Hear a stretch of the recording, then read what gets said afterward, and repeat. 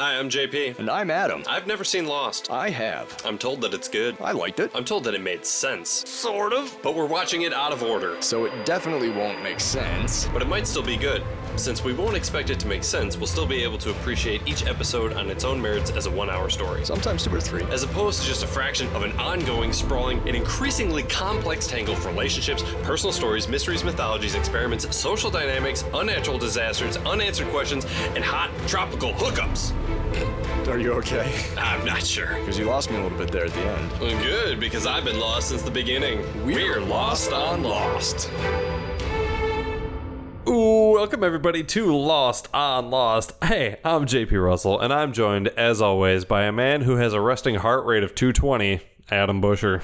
I've been trying to drive it down for years. I think my watch is just broken. That's what you get for owning a Rolex. Yeah, my Rolex with that built-in heart rate monitor. What the fuck are you talking about? Well, maybe that's the problem. Adam. My resting heart rate is 3 p.m. Thursday, the 22nd. 3 p.m. Hey, Adam. Yeah. Did you know that when John Steinbeck had to rewrite a whole bunch of Mice and Men because one of the early drafts of the novel was actually eaten by his dog? What? Yeah, it's serious. Like, I Googled John Steinbeck facts, and that's one that it's actually the first one that came up, and I thought it was really interesting. I had to Google something because I had done a whole bunch of other research for the intro, but my dog ate it. Today we're talking about Every Man for Himself, the 4th episode of Season 3 and the 53rd episode of Lost Overall. Our centric character is a man who totally, absolutely, definitely knows what a pacemaker is, James Sawyer Ford. Every Man for Himself takes place on the 70th and 71st days after the crash of Oceanic Flight 815. Adam! Yeah. Do you have a recap? I do. I would love to hear it. It's about bunnies! On the island, James Sawyer Ford and Kate Austin are back in the cages. The question about whether or not to escape is on everyone's mind. Dr. Jack Shepard is spending time with Juliet Burke, and the question of will they, won't they is on at least my mind. Back on the beach, Desmond Hume makes a play to claim the title of professor from Saeed Jarrah, who is criminally absent. And in the before times, Sawyer is in jail. What? JP, all I wrote in my notes is he's got a glove full of Vaseline, so it's every man for himself here on Lost on Lost. Jesus. Oy. I don't know if you know that, but the glove full of Vaseline is a thing from of Mice and Men. JP. Yeah, I gotcha. Yeah. We have a guest. Yeah, that's me. What? They've been on the show before, and we're so excited to have them back. Welcome back to the show, Jack Kelly. Hi. Very excited to be back. I had a great time last time, and I'm even more confused this time, so can't wait. Good. Can't wait. At least the other episode, I was like, oh, I know what character this episode's about, because this is my favorite character of what I've seen of Lost. And then this one, I was like, I'm not entirely sure I know which one is Sawyer.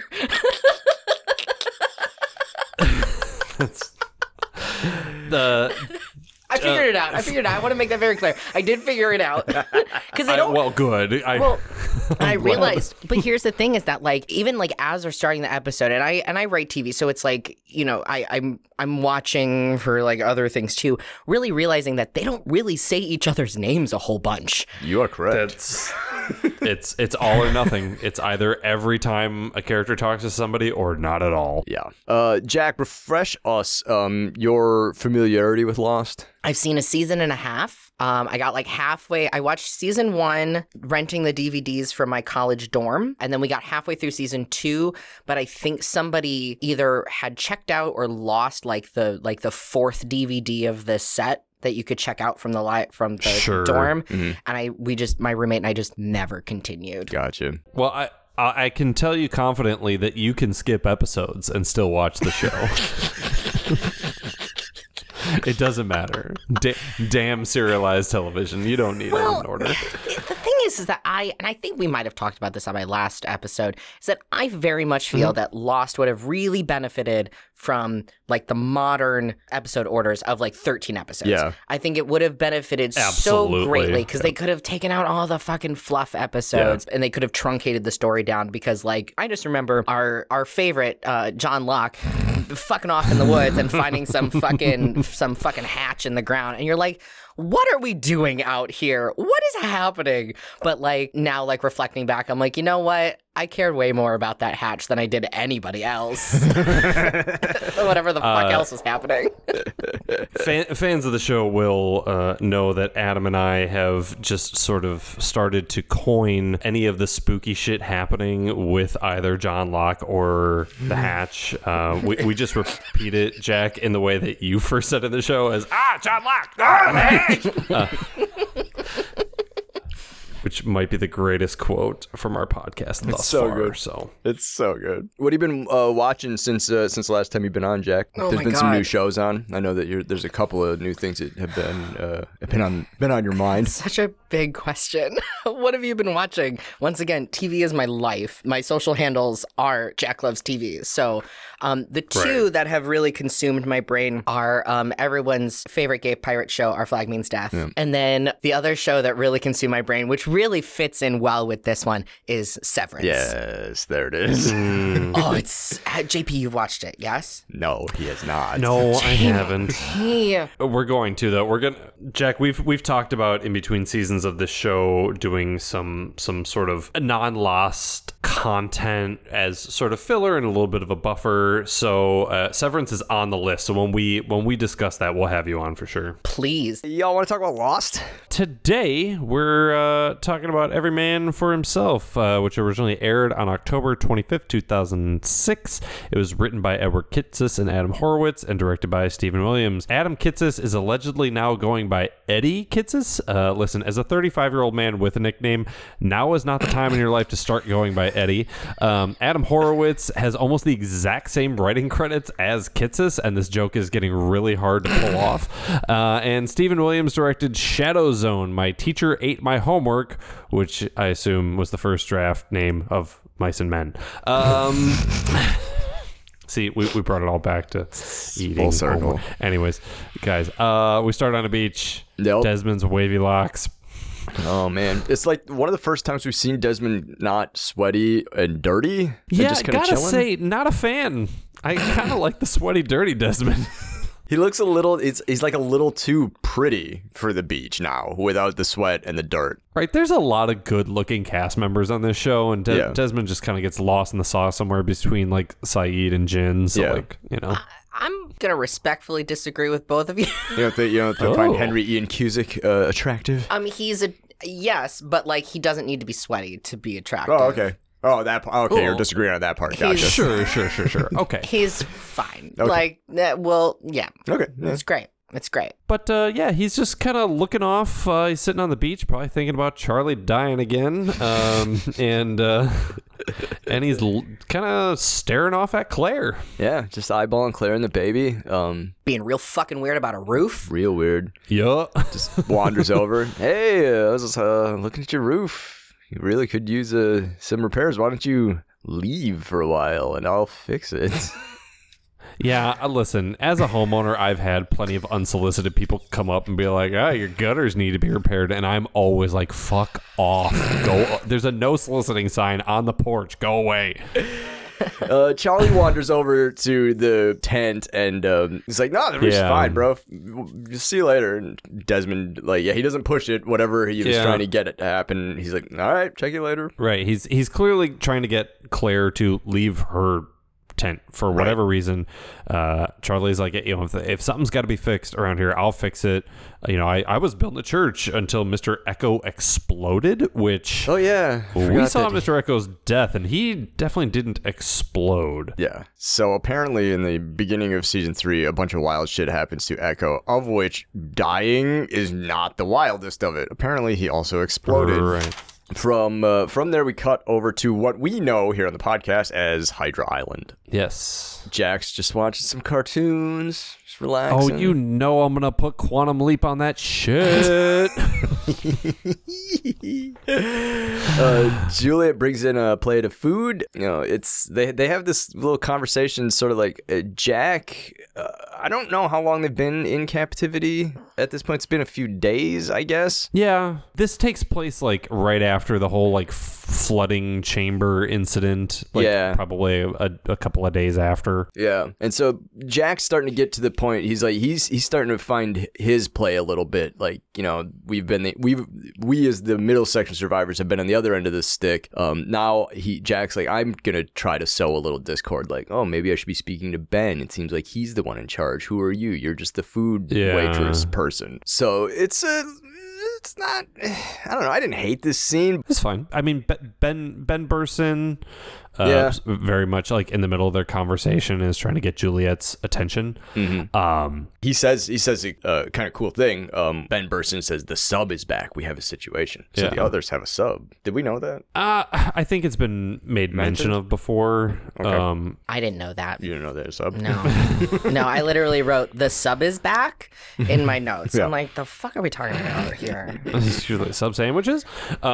It's interesting because Ben is so concerned with who knows what information and when that he would even say that in front of Jack, right? I mean, great, we have a sub. What are you gonna do? Unless you have a sub, you're not gonna be able to see it. So, like, So the thing that I couldn't get over with Ben from his initial entrance, because I think the last episode I was on, I think he maybe showed up in like one scene, maybe, sure. But like he had the most like mid-aughts hair of anybody. I was like, wow, where are we finding gel on this island? Right? Yeah, because it's like short crop, spiky, a little bit slicked on the sides. Just like, it's And I gotta say, I'm so glad we're not going back to the we're not doing that anymore. Really, well, that and also like the like super baggy slacks and like baggy shirt. Yeah, I was like he's got some dad slacks, big time. it looks comfortable, but it doesn't look cool. It's not flattering in any way, shape, or form. Like, I will say it's also so interesting to like be watching this show like almost 20 years later is like, because I was looking at this, I was 16 when this came out, and like, at one point Sawyer says like, oh, I'm 35, and I'm like, I just turned 32 and you look way older than that. And I'm like, it's so wild that it's I like, thought the exact same thing. And it's like you look like late 40s, sir. Right. Like, yeah. Like the perception of age in television. I did when he said 35 later on. I was just like, what? Okay. Right. He'll always be older than me in my mind, no matter what age I'm seeing him portrayed as. Just like Timothy Chalamet will always be a boy to me, like a young lad. Yeah.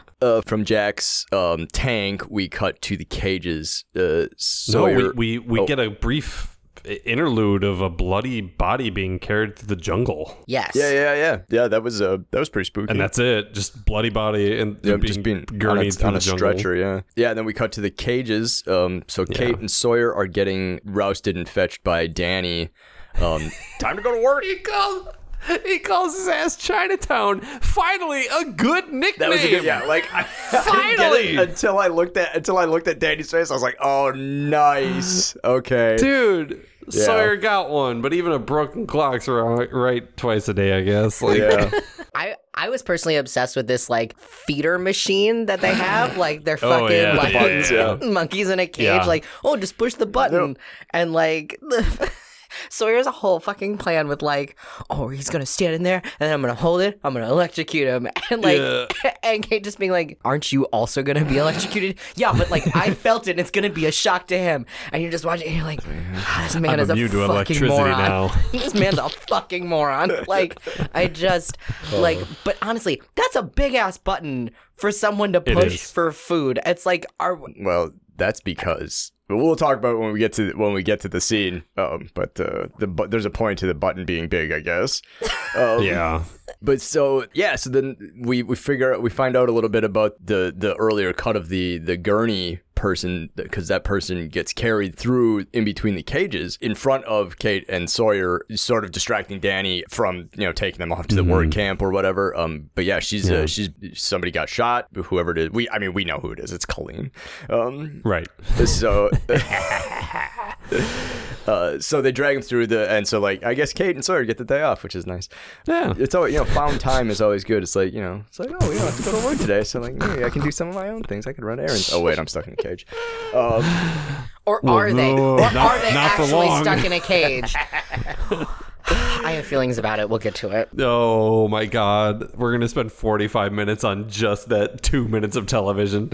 Sawyer believes rescue is imminent because he thinks that the reason that Colleen got, the only people that he's like, what does he say? He's like, they're not in the habit of shooting each other, so it must have been us. He says, it's our team. Yeah, Kate says, what happened? And Sawyer says, we happened. Mm-hmm. And I actually really like that little exchange and that thought process because, it's a little bit more deductive reasoning than Sawyer we're used to seeing Sawyer doing, but it's like, oh yeah, our team's fucking kicking some ass over there. Son's out there putting holes in chests, just airing folk out. Yeah, making them aerodynamic. So then this is where Sawyer starts. Oh, we cut to the credits and then we come back. Yeah, this is where Sawyer's putting together the escape plan.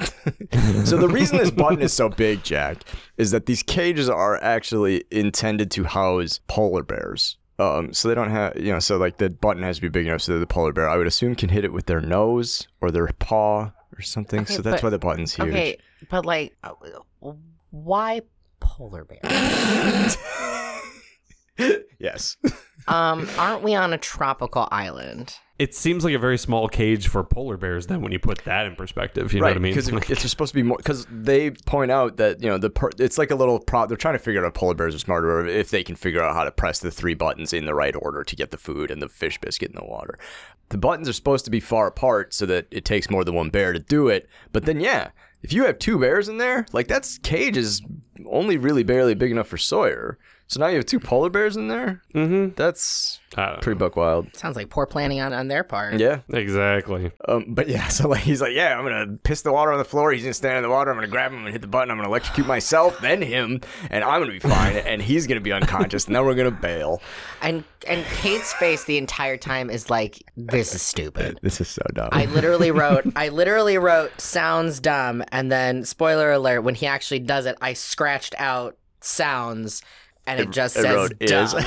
It's just dumb. Just like, oh no. So good. It's like, listen, does it sound like that plan will work? Yes. The fact that that's where your mind went to as the first option is electrocuting yourself and someone else. Let's maybe still explore some other options. Yeah. We got time. Let's brainstorm a little. No idea is a bad idea, but let's see. Let's come up with a couple other ones. No idea is a bad idea, but that one's not great. But that one will definitely be at the bottom of the list. Another little interesting tidbit that gets dropped here. Kate and Sawyer don't know if Jack is alive. They've been separated for X number of days, so they don't know if Jack's alive, if he's around, where he's at. So that was kind of interesting. Yeah. Flashback. Prison. Yeah. I had a hard time writing notes during the prison flashbacks because of Sawyer's hair. The top knot? Yeah. I was so distracted by it. I wrote down the top knot's kind of working, and then my next note is like, am I just saying that because it's new? You know what I mean? Sure. I don't know. It definitely, whatever. He was really, in all the prison scenes, he was really giving Tennessee Williams, really Southern soap opera vibes, and that I couldn't get over. I was like, this is a lot, sir. This is a lot. I just wrote, wonder what he's in prison for, probably stealing catalytic converters. He's boxing with a fellow inmate. Everything's real chummy. He seems like he's doing well in jail, which does not surprise me at all. No, yeah, he's meant for the correction system. He makes contact a little bit later on with another inmate named by the name of Costanza, who seems to be in jail for some sort of burglary or fraud or something like that. Stole, what, 10 million, something like that. Was his name actually Costanza, or was he calling him Costanza because he looks like George Costanza? That's a great question. And because of the point you made earlier about them never saying people's names. That's fair. I know that actor is Ian Gomez. Yeah. So like my brain was just like, Ian Gomez. Welcome right. to the show. I wasn't sure, and I realized after I had finished my notes and I was looking back over before we started recording that I didn't have a name for him, and I didn't want to have to keep asking Adam what his name was, so I went on Lostpedia. Apparently his name is Munson. And I think they do say that a little bit later on. Either the warden says it or somebody said, like, somebody does, because I do remember, now that you say that, somebody did say Munson. They did. But and Jack, then to I was your like, point, I was like, but that man is Ian Gomez. Why are you calling him Munson? He is Ian Gomez. Sawyer makes contact with Munson. Like, from the jump, it's obvious he's going to set him up for something. He's setting him up for something. Like, Sawyer heard 10 million, and it was the static thing. He was just like, that was the last thing he heard. 10 million.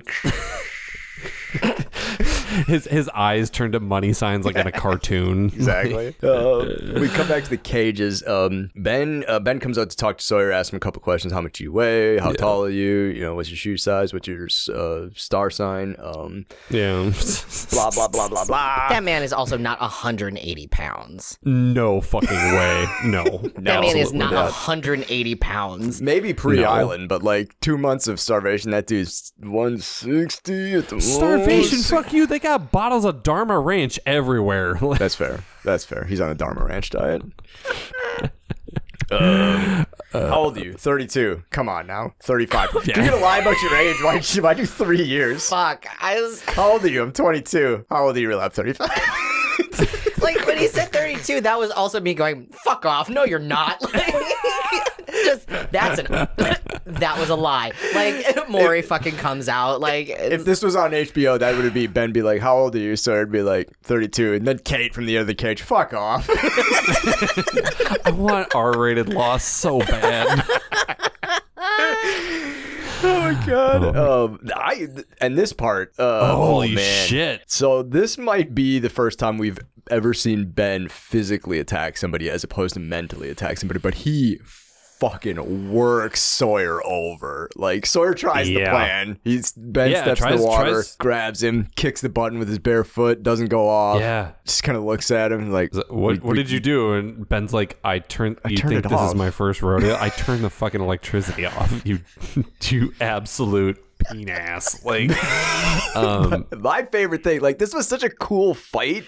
Fight in quotes, because it wasn't like Sawyer didn't do it, but like I like that Ben took out the collapsible baton and hit him with it before extending it. Like that, I thought that was like kind of cool. Like pow, and then when Sawyer drops, then he snaps it out and just goes to work. Well, the other thing too is that you know, he goes out there and it's like not only does Sawyer think that this half-ass plan is gonna work, but also like we find out it's like, they have cameras on them. Dude, they were watching you idiot. Exactly. Like, they know what you're doing. Exactly. Like, the fuck? Like, come on, man. You were in a prison. You know that they're watching you all the time. And if people are not actively standing there watching you, they likely have fucking cameras because you're in prison. Right. It's so interesting because we've seen Henry Gale, we've seen Ben, we've seen lots of iterations of this character, and normally he's a human punching bag. Yeah, like he's getting the shit kicked out of him, and we're all like, you know, he's got to be kind of the mega mind, like ultra intellect. He drops Sawyer quickly and proceeds to knock the fuck out of him, and I was just like, oh shit, dude.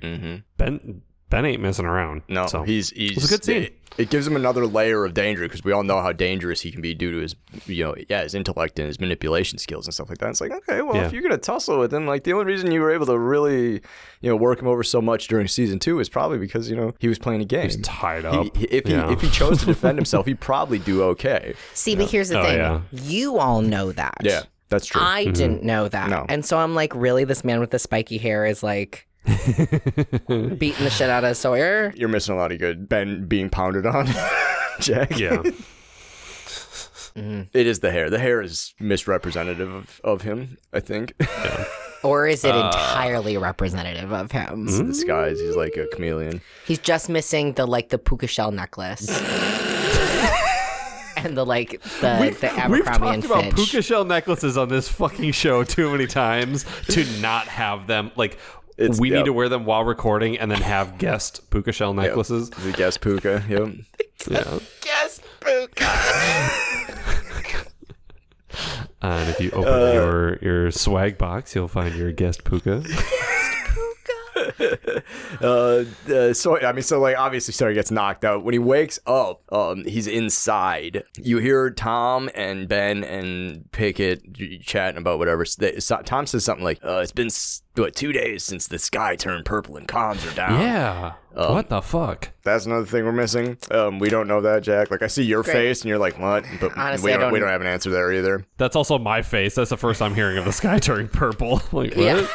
Like, oh, that was a line in the show. Yeah. Actually, somebody else did, because I made a purple haze joke that got cut out of an episode. So, whatever. I personally, as the one who has seen the show, I do know what they're talking about. So it's not like this is some sort of nonsense. This is a thing. I mean, it's nonsense because it is. This show is nonsense. It is nonsense that does exist somewhere, and we will get to it at some point. Okay. But yeah, Sawyer wakes up. He's been tied to a table. They're gonna get to him with some surgery or something. They got a big needle for him. Yeah. Okay, I have some comments about this big needle thing. Please go on. So, first of all, they're like, we have this giant ass needle. Mm-hmm. It is a comically large needle. Like, yes. Might as well have said Acme on the side of it. Honest to God, comically large. It's the one that Steve Martin has in Little Shop of Horrors when the camera's inside the giant mouth, you know? Yes. And then these two fucking morons are arguing over, like, where to shove it in. And they're like, oh no, you have to go through the sternum. I'm like, so you're just gonna break this comically large needle? Like, what makes you think that you are going to jab that fucking needle through one of the strongest bones in the body? Like, the sternum is so strong that, like, to check to see if someone is alive, you rub on the sternum. You really think that you are going to take a needle and jab it through it's like, no, actually what you'd want to do is feel the ribs, find a space between the ribs, and that's where you jab it through. But no, we're talking about shoving a damn needle through the sternum. And to me, that was the first hint of, like, something weird's going on, because that's also a bullshit plan. Where the Band-Aid ends up later isn't not near the sternum. It's not the sternum. Oh my God. Right, and Jack, you're precisely right. The space in between the ribs, the intercostal spaces, you can just put your finger there, use it as a guide, and then push. Like, it's very simple. Anyways, they stab him. Yeah, and while this is happening, we get a quick cut over to Jack over in the tank. The intercom crackles, and he can hear what's happening to Sawyer in the other room. He doesn't necessarily know what's happening, but he can hear it. And, you know, this is another one of those little mind game plays that they're making the others against the survivors. He's like, pipe down, I'm trying to watch cartoons over here. Or as a lot of people these days would call, an escape room. Yeah, we do this for fun now in the future because everything's fucked. We pay people to have us to psychologically torture us. Speaking of psychological torture, we cut to the beach. Dude, I cannot look at Paolo at all without feeling like this sort of intense, weird hatred. Well, I lost my mind because I thought I was taking a note when they initially, the first shot on the beach, I thought he was hitting the golf balls into the water, not like the fruit or whatever. Yeah. I lost my fucking mind. I'm like, what are you doing? Other people might want to play golf. Turns out it was just fruit. JP, you were not alone in that thought. I missed that it was fruit as well. And so I was like, are you going to be going in the water to get those things? Right? I wouldn't want to do that. You know the ocean steals things. The ocean has taken 3 pairs of sunglasses from me. Like, it is unforgiving. So I'm like, really? You're hitting the golf balls into the water? Jack, you've lost so much, and I appreciate your bravery in talking about the ruthlessness of the sea. Okay, I will say it also had my favorite exchange in the entire episode, which was I guess Paolo, once again a character. They don't say his name in the episode. He says to Desmond, you play golf? And Desmond just says, I'm Scottish. I'm like, that's the correct answer, sir. I'm Scottish. Cheers. You're like, amazing. Yeah. Really That's good. correct. That is absolutely correct. This is a really interesting thing because like the whole thing about the scene is just charm versus the complete opposite of charm. Oh my god. Yeah, he borrows a 5-iron. That's it. Yep. Such a dick thing to say. Take the 5-iron. I never use it. That way, if whatever you're using it for takes you out into the jungle and you die with it, I don't need to come looking for it. Fucking fuck all the way off, Paulo. Well, I mean, fucking douchebag. As long as you have a pitching wedge, you're fine. But whatever. Such a dick, though. Even if that's your thought, keep it to yourself. Like, fuck. Yeah, but Anyway. it's a TV show. We need the script has to be 52 pages long to fill the 43-minute runtime, so we gotta have and we need 22 episodes. We don't know why we have Nikki and Paulo in this show. We just need to put them in scenes and hope that something fucking works out. Love having a big cast and being like, okay, we have to pay these people to be in these episodes. We have to give them some dialogue. We're already paying them. Let's try to get our money's worth out of it. There you go. There you go. Jesus. God, yeah. Lord. Okay. Cut back to Sawyer. He's recovering from, I'm assuming being javelined to the chest with a comically huge needle. Ben comes in with the number 8 bunny in the cage. Oh man. Okay. Just starts hassling the bunny, man. I hated this scene. This was really. I don't know if it was what the feeling was of anxiety or tension or whatever, but like he was shaking it, but I was like, stop, don't quit, knock it off. I mean, there's a point in the episode where or in the scene where he says like, we're not killers. I'm like, you killed the bunny. Yeah. You just shook killed the bunny. You just shook a bunny to death. Shook a bunny to death. Yes, you are. Yeah. Like, okay, so the whole reveal is that they put this pacemaker in Sawyer. Okay. Jesus Christ, like that's a major surgery. That's not a little incision or a needle situation. I don't know. But they're like, okay, so you got this pacemaker. Once your heart rate gets above whatever, it'll stop your heart. Okay, cool. As soon as he shook the cage enough and apparently got the rabbit's heart rate up, first of all, I just wanted Sawyer to go, okay. But also, like, pacemaker be damned. I feel like a rabbit would just die if you did that to it anyways. Bad example. Right? That's horrifying. I just I have just so many thoughts about the pacemaker. And like, as somebody that has actually seen pacemakers or like seen things that have been like surgically inserted, it's like you'd be able to tell that you had a pacemaker, right? You'd feel a foreign object within your body, right? Yeah. Well, it's like, and the thing is that like the simplest one that like you'd be able to. I need to also preface by saying I am not a medical expert at all, but I have seen. Too bad, because you're now our pacemaker correspondent, Jack. Fantastic. I'm so glad that my theater degree is coming in handy. But like the thing is that like I know that there are pacemakers that they like really like insert, but then there's also there's also ones that are more surface level. Okay. Yes. That like. Yeah, and I've seen those. You can kind of like see him protruding like under the skin a little bit. Like Sawyer, if it was an actual pacemaker, you'd be able to feel it, buddy. Right. Also, that's a major surgery. Like you would have more than like a little Band-Aid, you know? Oh my God. I think the big takeaway once we get to the end of this is sort of the difference. Well, maybe not the big takeaway, but a takeaway is that Sawyer is very, very smart when it comes to certain things, and in certain arenas he is smarter than people give him credit for. Sure. And then that's juxtaposed with the things that he knows fucking nothing about. Well, it's like he's got an 18 in wisdom and a 6 in intelligence. There's not much going on, but like he knows the street. Just don't ask him about pacemakers. Jack, that's a wonderful way to put that. Thank you. I just like the whole fucking, and then we're gonna talk about it more because it fucking comes up again. But like we inserted a pacemaker was like, I was like, oh, That's a bunch of bullshit. Second or third most unbelievable fucking thing that's happened in this episode. Who's lying here? Right. Yeah. Yeah. The long and short of it is they're like, if you tell Kate, we'll put one in her too. Yeah. So this is designed to keep you calm. Don't tell Kate. Don't tell anybody. Don't try to escape. If you do, you'll die. She'll die. Everybody will die. So we cut to back out to the cages where Kate is waiting. Sawyer is returned. And yeah, he plays, he believes him. So he doesn't tell her what happened. He's just like, no, they just asked me a couple questions, whatever. Mm-hmm. Everything's fine. Everything's chill. And she's like, clearly it's not. Like, I know you're lying to me. Like, right. Tom brings her out some clothes so she can change out of Alex's dress. I was going to say, when she changes out, do you think Alex is in the woods going, can I have my dress back? Can I get my dress back, please?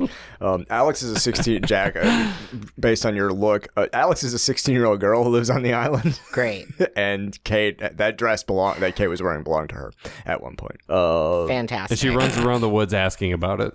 Constantly. It's the only thing she's worried about. So Tom gives her some clothes. Says, hey, he's doing good cop. If anything doesn't fit, just let me know. It's like, oh yeah, I'll call you, Tom. What? Fuck, I'm in. Yeah, okay. Let me just... What are you, my fitting room attendant? Like, what's happening here? Can I get this in a 3? If it doesn't fit, what do I call you? Like... So she starts turn around. Sawyer turns around. We get a shot of her from behind with her top off. Sawyer's heart rate starts to spike because, oh god, even despite the fact that he's just apparently been through quote unquote major surgery, he's still horny for that shit. So his heart rate starts to spike. Sorry, but it only goes off if it gets within 15 of 140, so it starts at 125. Like, just sitting there seeing the back of a topless woman got him up to 125 heart rate. Have you ever just been exhausted? Like, have you ever just felt like so? This, like as soon as she was like, oh, can you turn around? I was like, we're doing this? It's just like such an exhausting trope. Like, I was just like, and like, I know part of me is like, also like, this was also 20 years ago, and this was like, but it's just like, it was just like, straight man has sexual feeling, gets his heart rate up. And it was like, are you kidding me? Like, it was. I was like, this is stupid. It's hokey. It's hokey at this point. Like, yeah, like, it's goofy, and like, this is literally like the only joke in this whole episode, and it's not a good joke. No. But like he gets so wound up that he pours the bucket of water over his head, like fucking Yosemite Sam, and it's like, okay. Well, and it was also just like such like like they also just did, like the shot, they had to actually include the shot of like, back of Kate topless. And it's like, we didn't need this. No. And if this was an HBO show, it would have been full on tits out. Like, she would have been full on naked. And like, that's what we would have gotten. She would have said, turn around. And then she would have continued to face him so the audience could see her tits. Exactly. Correct. Right. Yeah. Correct. Like, it's just like I said, are you ever just exhausted? Like, just. Cut to a flashback. Back to prison. Prison. A woman that Sawyer has previously conned comes to visit him. Before she shows up, we see Ian Gomez speaking with his. Yeah, we see Munson the arguing prediction with his, that Sawyer had laid on him earlier about him getting played by the whoever, right, by the warden. It seems like it's going to be. Yeah, it seems like it's probably coming true. But so this woman comes up. What are you doing here? Whatever. She reveals to him that during the process of the con, Sawyer must have gotten her pregnant, and Sawyer has a daughter named Clementine, and she lives with her mother in Albuquerque. Right. Immediately, I'm thinking that this is like a reverse con. You know what I mean? Like Sawyer has money stashed away someplace, and she's like, we really could use that money or something like that. Yeah. But Sawyer's immediately just like super, super defensive. Yep. And he's just like, no, I ain't got no daughter. Like, what do you want me to, she's a baby. You want me to write her a letter? Like, that's not my kid. Fuck you. Get out of here. Right. He bails. I really love that you immediately jumped to like, oh, she's reverse conning him. Meanwhile, I'm just stuck on like, why is that baby photo so fucking big? Like, why did we print this baby photo on an 8.5 by 11? Like, why? Why isn't it wallet sized? Wallet sized photos exist and nobody has them. No. Listen, an 8x10 can be a wallet size if you have a big enough wallet. That's all I'm gonna say. Oh my lord! Costanza, back to him. The Costanza wallet. Oh shit. Also, Clementine's a terrible name. But yeah. it agreed, and it is exactly the name I would expect a woman that Sawyer had been with to name their daughter. Right. When they were like Clementine, I was like, yeah, the Southern Gothic soap opera. I was like, of course the name's Clementine. It's so much of like a nickname that it's perfect for Sawyer's kid because then he can't give her a nickname. Right. Like her name is a nickname, you know. Yeah. Starts calling her Clem. Clam. Look, Clam. Yikes. That does not roll off the tongue at all. So my only other question about this scene was like, Sawyer, you are like, you get a lot, like when you're in prison, from what I understand, you're not forced to see people. Like there's a visitor. Like, so Sawyer didn't have to be there to meet this woman. He could, the guard or somebody would have been like, hey, Sawyer, somebody wants to visit you. And he'd be like, I'm not doing that. Nobody needs, I don't know. Maybe he's just bored. Anyway, we cut back to the cages. Kate's again talking about escape. Sawyer says no, as though he can stop her. But whatever. This must have been a pretty brief scene because I have 6 words written about it. Yeah. Yeah. Sawyer's trying to play cool, like, we should chill out. Yeah, so that just chill. whatever. Lay back. See what happens. Yeah. Chill out. Don't take your top off again. Yeah. I'm out of water. Won't be able to cool off. We go to the tank where Jack is at. Jack's got some more noise through the intercom. And then Juliet busts in. She's covered in blood. She's wearing scrubs. Yeah. She needs help with a surgery. Apparently, whatever they're doing with who we know to be Colleen is not going well. Jack is a surgeon, so that I liked this. This was some real cool, like, spooky shit for me. Was the way that they moved Jack from where they were at to the operating theater path. So we cut back to outside, and so they play this really loud noise over the intercom. It starts to freak out Kate and Sawyer, and then you see them moving Jack through this area with a bag over his head. And they can tell that it's Jack because of his horrible tattoos. Shitty tattoos. And I say this with all, as much due respect as I can as a person who has 1 or 2 shitty tattoos himself. Yeah, it's like, oh shit, there's Jack. I could tell by the goofy 5 on his left bicep. Jack! And they're shouting. And so the noise from the intercoms is preventing Jack from hearing. They got a bag on his head. Like, it's all like real, like clandestine. Like, but okay, hold on.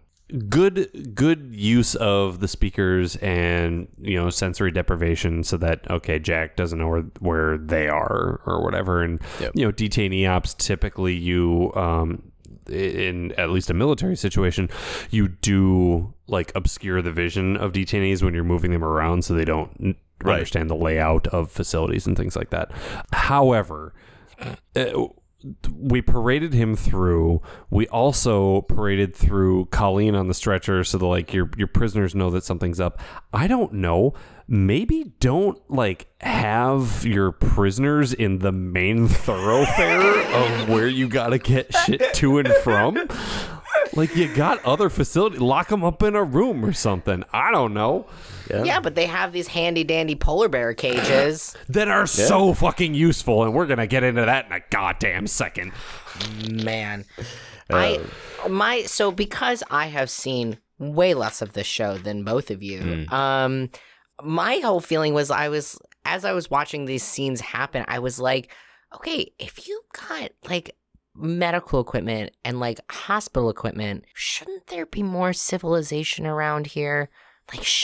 Like, if you've got a whole fucking ass hospital, like, why would this be so remote? And yet there's like, I don't know, nobody lives around here. Like, why would you build a hospital where there's nobody that fucking lives there?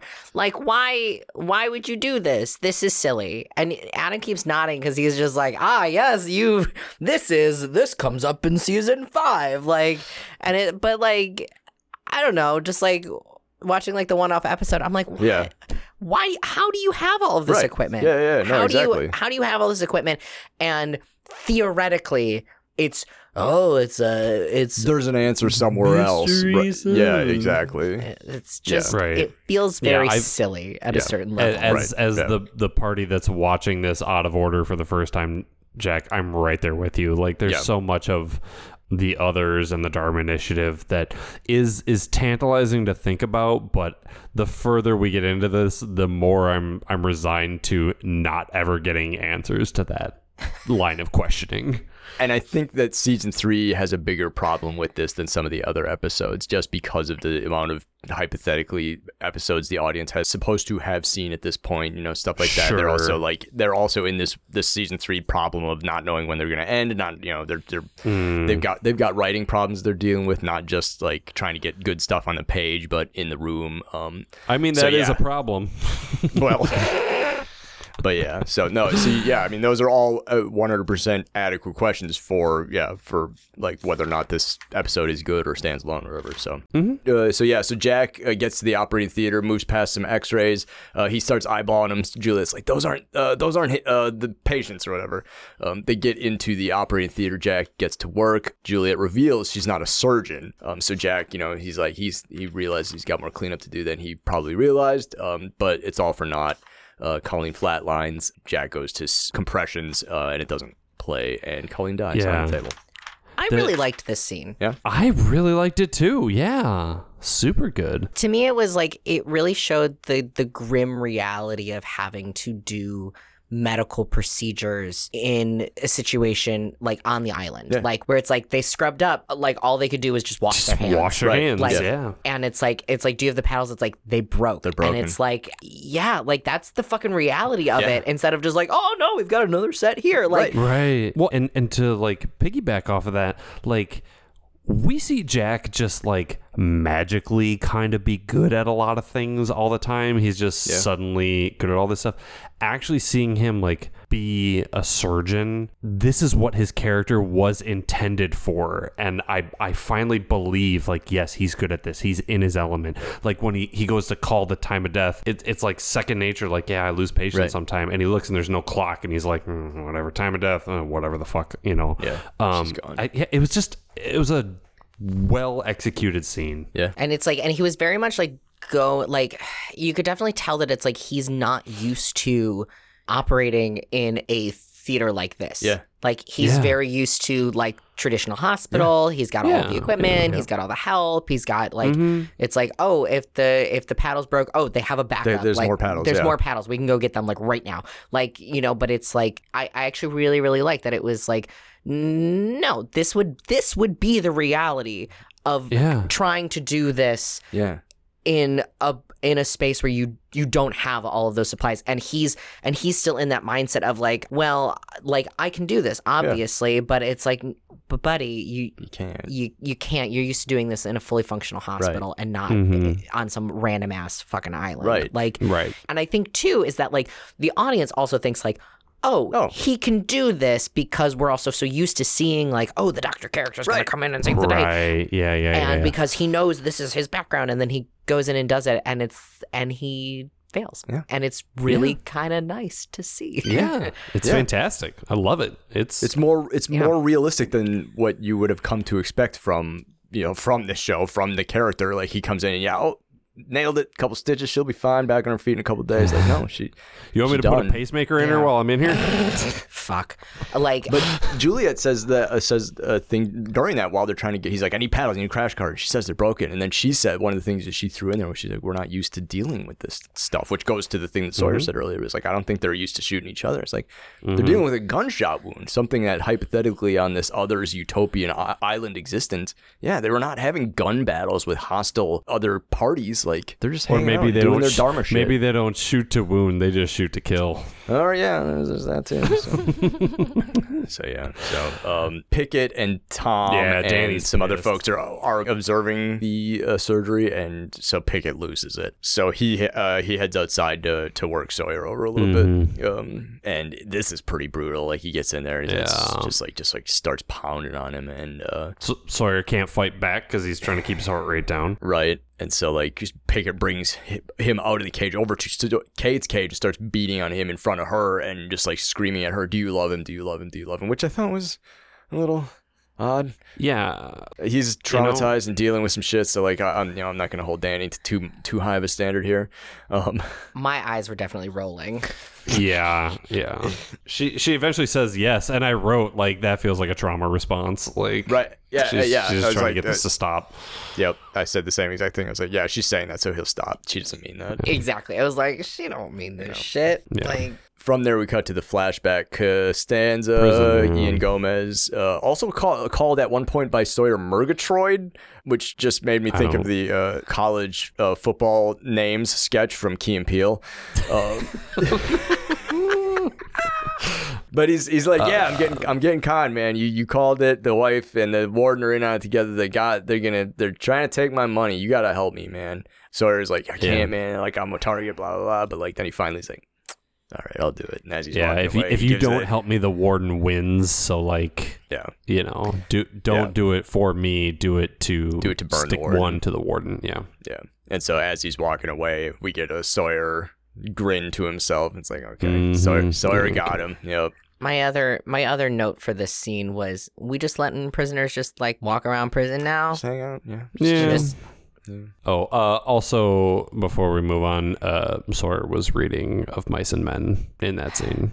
Yes, that's which true. will come up in a hot minute. From the flashback, we come back to the cages. Sawyer's recovering. Kate's like, look, it's time to go. Like, you've been beat up. Jack's over there. Like, everything's weird. I'm pretty sure I can get out of these cages. Let me check this out. And she just, like, scales the wall and climbs out of the ceiling. Okay. Unbelievable. Yes, let's talk Unbelievable. about this. It's like, oh my god, I got so fucking mad when she did this. Okay, for one, it's the whole like, oh, we've got the handcuffs on. Oh, how are we gonna get out of here? You could have got out of those at any time? Exactly. It was that. Only when it was funny. It was that whole fucking thing.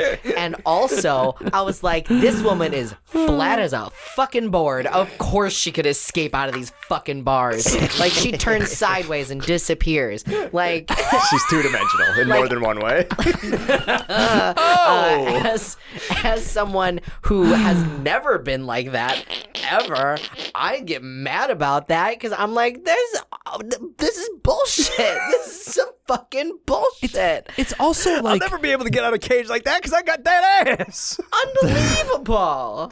Unbelievable. and it's not like, listen, I understand this is a network television show, but if there were just straight bars up, right, no crossbars, and she had to crawl and then use like all of her upper body strength and like barely squeeze through, and it was like this whole like, I can barely get through this thing, but I got like a millimeters to spare. But no, shit, like it's a fucking, you know when you go to like the fall carnivals and you just climb up the bales of hay and it's like, oh, it's an obstacle course. You're just like climbing up something that's 3 feet tall. That's what she does until she just goes, oh, look, I can just stand up and go through these fucking bars. Like, it makes no sense. I was just like, and we didn't think to do this from the beginning? Like, you let Sawyer try and hatch this stupid, dumbass electrocution idea when you yourself could have gotten out of the fucking cage and gone looking for help or, like, figure out a way to get him out? Like, are you kidding me here? Like, in that moment, like, throughout the whole episode, this is really the twist of the episode. The whole thing, you think that Sawyer is the dumbass, but really, Kate's the stupid one. Kate's the stupid one. Like, are you fucking kidding me? Because she listened to his plan earlier about the puddle and the electrocution. She wasn't like, do you see how big the hole in the ceiling is? Unbelievable. Like, this is like those sitcom situations of like, well, if they just would have had a conversation. I mean, like, if they just would have been like, okay, what do you see in yours? I think I could actually escape through here. And again, I think this is because this is prior to escape rooms becoming people's hobbies. Like, they're not trained to look around and see what they have. Like, yeah, it's like, okay, like, just if you see something, say it. It's like, okay, the bars here at the lower section are pretty thin, but up near the top they're a little bit wider. You know, Adam, I don't think it's escape rooms that have trained people to ask those questions. I think it is common fucking sense for people to just look around their fucking environment and being like, okay, how can I get out of this? Like, I mean, that's how I look at, like, when I'm stuck going to, like, baby showers. I'm like, okay, how can I get out of this? Like, Like, I'm looking for my out. What's my gap in the ceiling? Like, man. like, come on. It's fair. just That's totally fair. just the dumbest thing. I was like, and then she goes back in. I'm like, what are you doing? What are you? Run, bitch! Like, get out of there. And the best part about this is, Jack, is that you haven't seen this, but this happens in more than one episode. No. Yep. Are you Yep. fucking kidding me? They're in the cages for like the God. first 6 episodes of season 3, and yeah, they use the wide bars at the top on more than one occasion. Are you fucking kidding Yeah, me? and what's Alex's boyfriend's name? He does it too. He just like climbs out. Yeah. Yep. Also, I feel like I need to remind us again. They have cameras on these cages. They watch this bitch climb out of the cage, and they're not like coming in there and just like fucking putting something on the top. Like, you know, it's like you find out that like, oh, my hamster's figured out a way to escape their cage. I'm gonna put a little piece of cardboard or paper, and suddenly Right. that's not gonna happen anymore. No, instead they're watching this bitch climb out of the fucking cage, go check on Sawyer, try to break the lock open with a fucking rock, and then she puts herself back in like a fucking dumbass. Like, I mean, maybe they realize they don't have to put the thing on 'Cause she wants to block stay. it because Yeah. she wants to fucking stay. Once again, like an idiot. And I don't think she's, at this point, it's like, oh, the twist is she's the dumb one. Got it. Right. Jack, it. just so you know, I have scribbled a note here on a post-it note that says baby shower escape room theme and then equals $. So It's true. It's we're true. gonna have to talk after the podcast about our new business venture. Sounds it's, great. It's an escape Sounds room, great. but it's just social situations. It's amazing. Yeah. Kate climbs back, and Sawyer tries to get her bail. Like, leave, like, go, you're out. Yeah. I have to, like, I'm staying here. I can't tell you why I'm staying here, but like, go, every man for himself. And then she goes, like, said this he is- said the oh, thing. He said the thing, and then she climbs in the cage, and she says, "Live together, die alone," which is the thing from is another episode. Jack said, yeah. Jack said it. So Well, okay, here's the other thing. She also says to him, like, when he's like, but you said you love me, and she's like, I only said that so they'd stop hitting you. Like, Yeah. it was a very cold thing to Yeah. say to him. Yeah. Yeah, But also, but- like, if that's true, once again, if you don't actually love this man, why don't you leave? why don't you leave? Yeah. I am just flummoxed by her choices. It's bonkers. Remember just a couple minutes ago when we said they were always watching? So Yeah. we cut to Ben sitting in front of a bunch of security monitors watching them. Always watching. It really puts everything, like, because you're watching and you're like, oh, this is so crazy. Like, oh, they did the thing. And then they see it, it's like, oh, Come on. it puts everything into context. And damn you're it. like, oh, this is. Well, and once we get to the end of it too, we kind of realize why they're not necessarily that worried about him getting home, but we'll talk about that. in a minute. Right. Juliet comes in to talk with Ben, and he's like, "Should we take Jack back?" And he's like, "I want him to sit with her for a little while." And we see Jack still sitting in the operating theater with Colleen's dead body. Again, another great Jack and Juliet scene. I really like this scene a lot. Yeah, this is a good scene. Yeah. They're in there. Juliet goes to talk to him. Jack has figured out the tumor thing about the x-rays. He's like, that's a give or take 40-year-old man with a really bad tumor in his spine. And a gee spinal whiz, surgeon. I'm a This spinal is surgeon. weird. Yeah. You can tell that Juliet's pretty shook up. Like, Yeah. it seems really genuine. And Jack says something, don't even worry about it. She's dead before you even put her on the table. And she's like, are you just saying that to make me feel better? And he's like, I don't care about making you feel better. Which, if that's true, I mean, that's a good response to that. And if he does care about how she feels, like, it is a really good double down. Yeah. If he is just saying that, like, I don't know. I don't know if he means it or not. Either way, it's like a checkmate. Like, she has to believe him at that point. Yep. He's playing a little bit of his own mental game, which I liked. Yeah, really good. We find out here that Juliet's a fertility doctor. That's when she said she's not a surgeon, she's a fertility doctor. So Yeah, she's. I'm not used to seeing death. I mean, like, you're a fertility doctor. You're a fertility doctor in America. We have for an advanced nation, we have one of the highest child mortality rates. Like, it's actually kind of fucking bonkers. Girl, you've seen death. Yeah. But I did really like Jack's question of like, so who am I here to save? And you're like, oh shit, this was a test run. It's like, oh man. Let's get down to brass tacks. How much for the ape? It was good. So good. It was good. Do you remember that part of Lost takes place on a beach? We cut back to the beach. I have so much to say about the scene, and very little of it has to do with the scene. Desmond builds a lightning rod out of bamboo and a 5-iron and a bunch of wire, and he sets it up, and he just like sits and watches it. Hurley's making a fruit salad. He's like, "Hey man, what's going on?" He's like, "Oh, you're just chilling. You want some fruit salad?" "No, I'm good." He's like, "All right, well, I'll catch you later." And Hurley goes out to walk away. He's like, "Oh, you might want to wait a second." And it starts to rain, and then lightning hits the lightning rod. Sparing, one would assume, Claire and Charlie and Aaron's lives. Yeah. Okay, we get it. Desmond's, he sees stuff. I'm just gonna go on record saying this.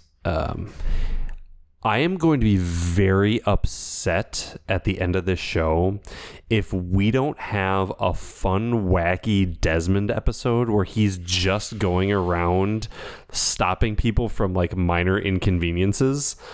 You know what I mean? Like, it's just from scene to scene. Like, somebody drops something and he knows they're going to drop it on the beach and lose it, and he like picks it up and gives it to him. We're like, oh, they're going to miss the chair before they sit down, and he scoots it back in. If we don't get a fun Desmond, like, Dead Zone power episode, I'm going to be fucking furious. I think you might be angry at this show. Shut up, Jack! Because I do think that we are going to have some Desmond sort of Dead Zone episodes. I don't know if I would describe them as wacky. I want wacky, though. Because that's the thing. Desmond's power lends itself to wackiness, and then they don't use it for it. So, Anyways, Claire's still alive, I guess. I guess. This is part of that whole thing that, Desmond knows that Charlie's going to die, and so he's trying to save his life. And so, whatever. Okay, whatever. Cool. Turns out he wasn't trying to save Claire and Aaron at the beginning of the episode. He's trying to prevent Charlie from getting struck by lightning. I don't know if the chronological audience knows that yet or whatever. Yeah, whatever. Yeah, whatever. Wait, would that mean if Charlie wasn't going to be there at that time and Claire was going to get struck by lightning that he wasn't going to give a fuck? Maybe. We cut back to the cages. Ben comes to get Sawyer, and then we immediately cut back into flashback. Sawyer is going to talk to the warden. Sawyer flipped on Costanza. He tells the warden and the Treasury Department, the most badass of all the federal institutions, where the cash is in a red Bronco in a storage unit off of 441, like waves crashing on the beach. He gets his sentence commuted, and apparently there's a slice in it for him. He gives the reward he wants to put in a bank account for Clementine. He says it doesn't matter which bank, just put it in Albuquerque. There's a little girl named Clementine Phillips. Give the money to her and make sure she never finds out that it came from me. She cannot find out that it was from me. And the warden's like, yeah, cool. You're a free man. All good. Thanks for stopping by, Sawyer. Appreciate you. Yeah. And then we come back to the island. Ben and Sawyer are off on a little hike with a couple of armed guards. Listen, I'm so out of shape. I'm surprised the thing didn't, like, mine would be going off walking downhill. He gets pretty far up that bluff before his before he heart hits rate monitor starts going off. That's not bad at all. Yeah, he's got some good cardio. So, Cardeo. Like, dude, I don't speak Spanish. He's just like, dude, we can't go up this hill. I'm gonna die. Like, you're gonna blow up my heart. He's like, dude, we didn't put a fucking pacemaker in your heart. Like, how dumb are you? Come on. Yeah. So dumb. He's like, the watch is a heart monitor, but there's no pacemaker. He's quoting of Mice and Men because it looks very much like, we're gonna take you up here and just shoot you. You know, it's got very like, we're just gonna execute you vibe because we're sick of dealing with you. He gives him he gives him the line, and this is what don't you read? It's from Mice and Men. Well, and then you find out that, like, I don't know if you find out in this episode or if it's, or I found out that they're on a separate fucking island. This is the first reveal of the second island. Like, they're on a whole ass other island? Yeah. what the shit? Yep. It's a second smaller island just off the coast of the island. We find out later the name of it is Hydra Island, or that's what the Dharma Initiative called it. It's some sort of really smallish island, just relatively nearby. They can get to and from it with apparently some sort of submarine, or maybe we do see eventually when Kate and Sawyer return to the big island, they use like an outrigger canoe to get across. So it's once again, why would we build the hospital on the smaller island? Well, and that's the thing, is that they're not the Hydra station, and we don't find this out till I think way later in season 3. The Hydra station is not a hospital; it's like an animal research station. Just happens to have some medical facilities and stuff like that.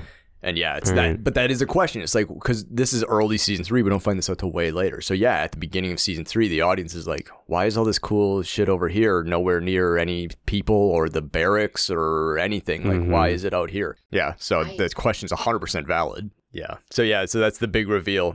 They're on a separate island. Ben, and then Ben hits him back with a of Mice and Men quote. If a man doesn't have somebody, he just go crazy. He just gets sick. All that stuff. He's like, JP, do you have thoughts about this? Because I have thoughts about this. I read of Mice and Men in high school. Like, as soon as Sawyer started quoting it, I was like, oh yeah, that sounds like a Mice and Men.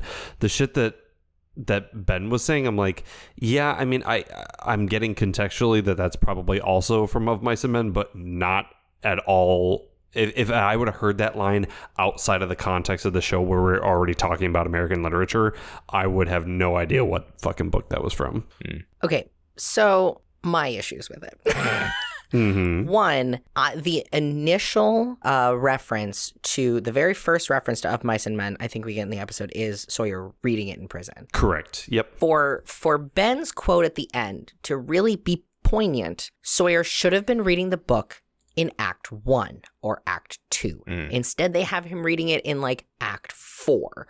To me, that's too late of a reference to have a callback. Sure. You gotta plant that fucking seed earlier in the episode if you're gonna have, the villain character relaying quotes back to you. You gotta plant that seed earlier. That's really a writer's note for the episode. Don't have him boxing. Have him working in the library. Sure. Yeah. Or like, he's done boxing, he gets back and he's got like a bloody nose and he like bleeds on his copy of Mice and Men. Like, sure. Like that could have been really, and it's just like, oh shit, it's like the only book I have in him like trying to like clean it off. Yeah. Because I think it could have been done a lot better. Sure. I agree with you on I'm not super familiar with Of Mice and Men.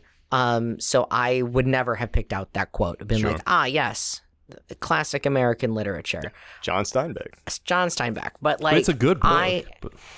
I've seen it. I've seen a production of Mice and Men. It's been probably since this show fucking came out. So like, it's been a minute. But like, it's a more obscure quote. I feel. And 2, I just really hate it when somehow everyone fucking memorizes long passages of the great classics to just say whenever. Yeah. It's like, nobody does that. Pepper that into conversation. Or has like the perfect quote to say in the situation. Nobody does that. No. Get out of here with that nonsense. Exactly. And it's the same book that Sawyer was reading in prison. It is such a pet peeve of mine in media that they pull that shit and be like, you are on a fucking island. I think the last thing that you need to be storing in your brain for knowledge is Of Mice and Men quotes. Honestly, don't think it's going to help you very much surviving on a fucking island. Yeah. Like, I actually, once he started talking, I was like, this is so stilted. And it's like, and it was like in the, like the slight, Southern dialect that Sawyer speaks in, and I'm like, okay, so are you trying to like mimic Mock Sawyer? him, Like, are you trying to like make fun of him in this moment? Are you trying to do this? And then he's like, it's of mice and men, and I was like, I fucking hate this show. Like, just like I fucking hate this.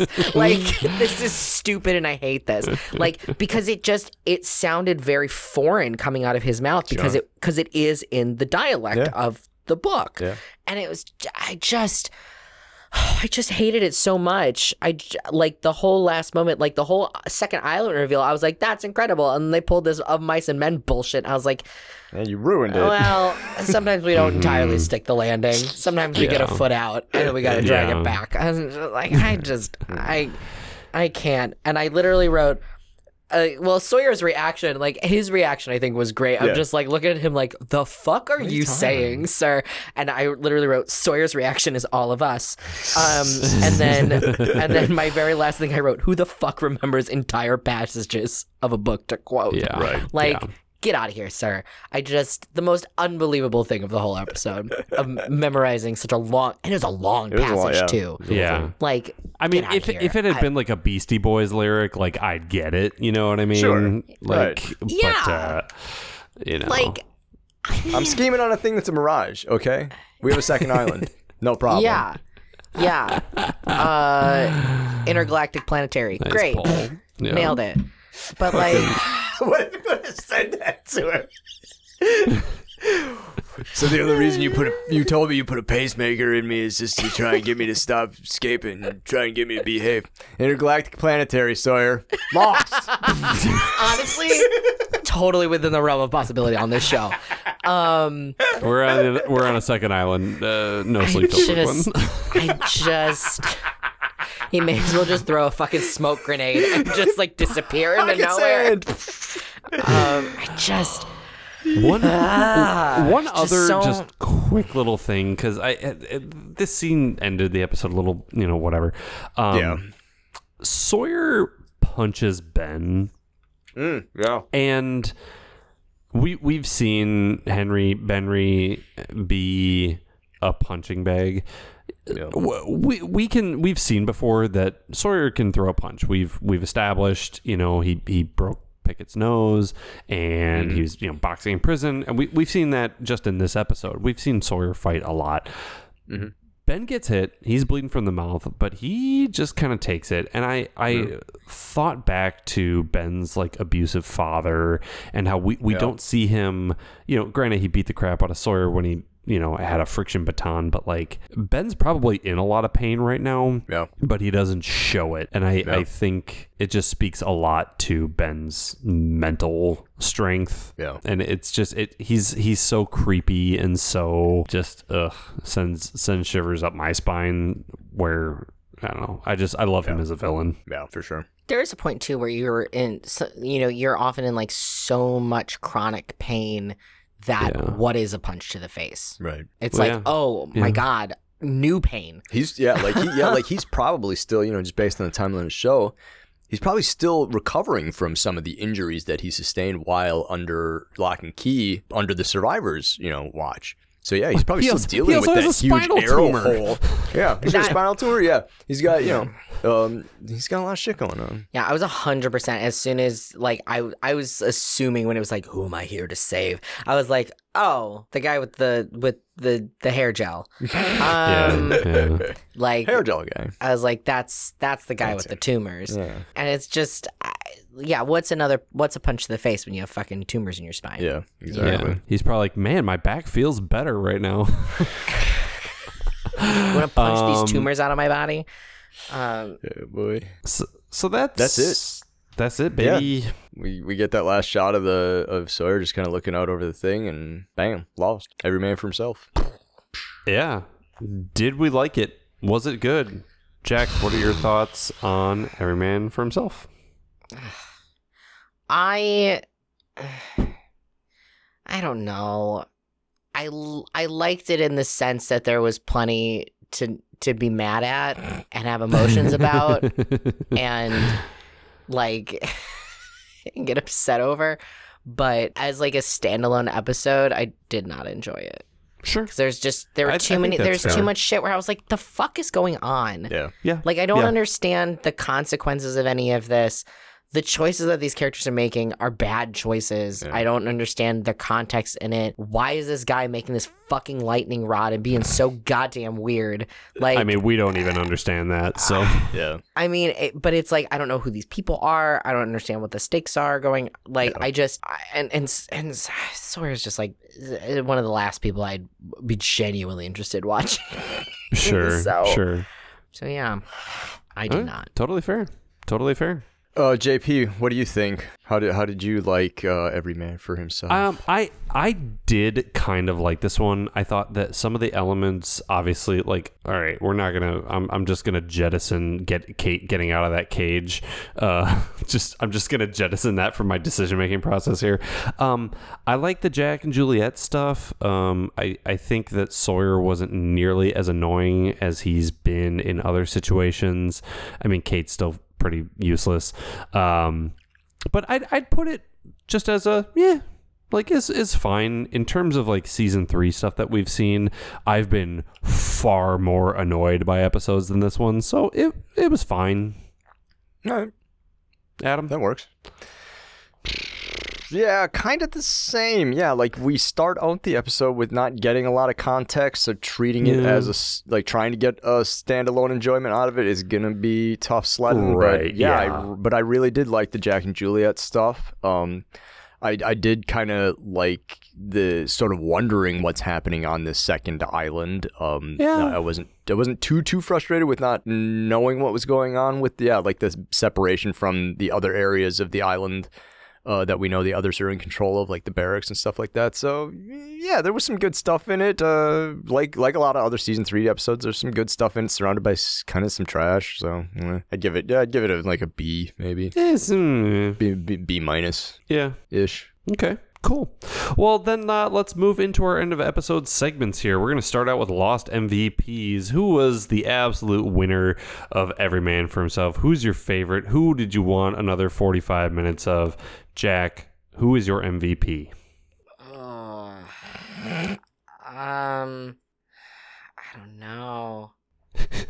Come back to me. I gotta think about this. Okay. Because my gut, my initial reaction is truly no one. Sure. But That's fair. Let me think about this. All right. JP, what do you think? Man, this is it pains me to say this, but I'm gonna say Warden Harris. Just because it's Bill Duke. Yeah, well, that helps a lot. Listen, he's part of the prison industrial complex, and already I don't like him, but he actually followed through with the deal.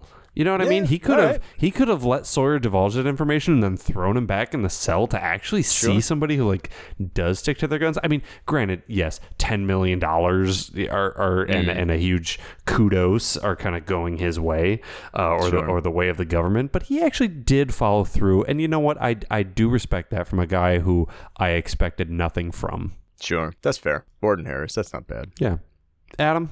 I would probably just give it to, I was sort of ran into the same thing. Like, I couldn't think of one in the moment. So I'm just kind of thinking now based on the conversation we had, I'd probably just go with Elizabeth Mitchell. Because I think she had a lot of good performance in her couple scenes. I just enjoyed watching her. Yeah, so she's phenomenal. She has so much range. Yep. So that's me, Elizabeth Mitchell. She plays Juliet. Yep. Mm-hmm. Yeah.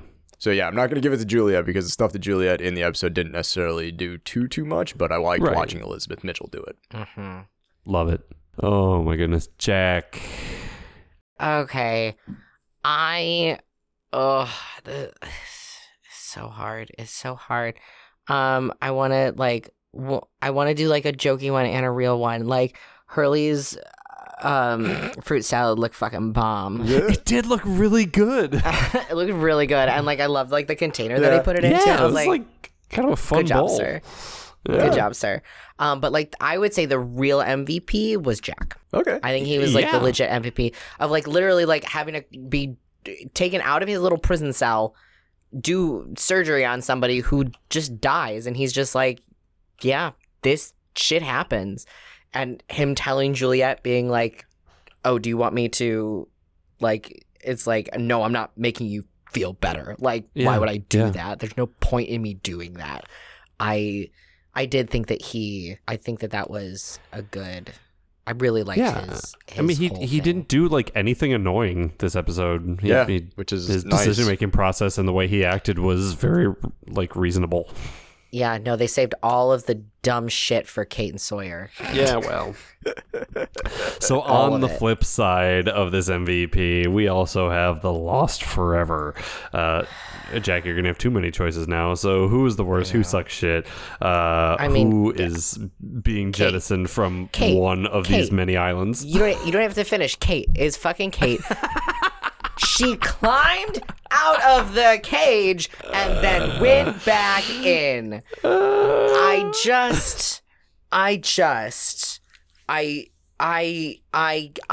have no. I don't have enough. I don't have enough mind words. blowing that is the solution that they came up with and wrote it into a script, and everybody said, "Yep, that's the direction we're going." And just thinking that they ran out of ideas, and this is what, season 3, episode 4? Yeah. They have a Yeah. whole rest of their fucking 3rd season, Yeah. plus 3 more seasons. Yeah. Yeah. Love it. Fortunately, as somebody who's seen the entire show, I do think that the show starts to get much better after season 3. So we get through the rest of these season 3 episodes, and maybe we'll start to get into some real good shit. Yeah. JP, what do you think? Who's lost forever on your end? Charlie, listen. If fucking Claire wants to talk to Desmond about potential roof repairs, she can make that decision on her own about her tent. Claire is not your property, and don't get like the whole, oh, we got to get that guy a new button to push. Charlie, you were addicted to heroin like 3 days ago. Don't get too fucking judgy, my man. Shut the fuck up. How dare you come for my man, Charlie?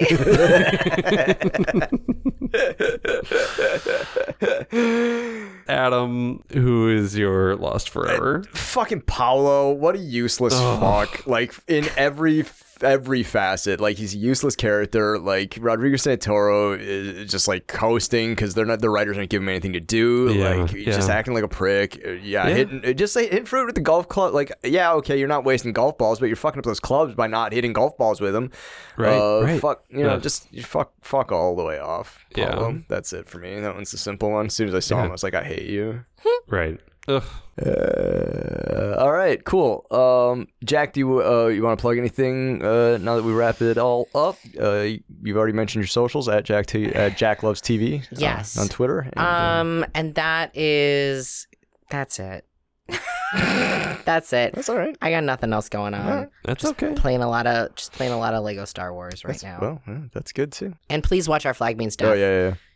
Just please. I worked on it, and I would very much like people Hell to yeah. watch it and for them to renew a season. They Awesome. should bring it back. It was the most popular streamed show in the country for 7 weeks in a row. Yes, then they lost. Only to be taken down by Strange New Worlds. And then the following week they were back to being number 1. Nice. Right.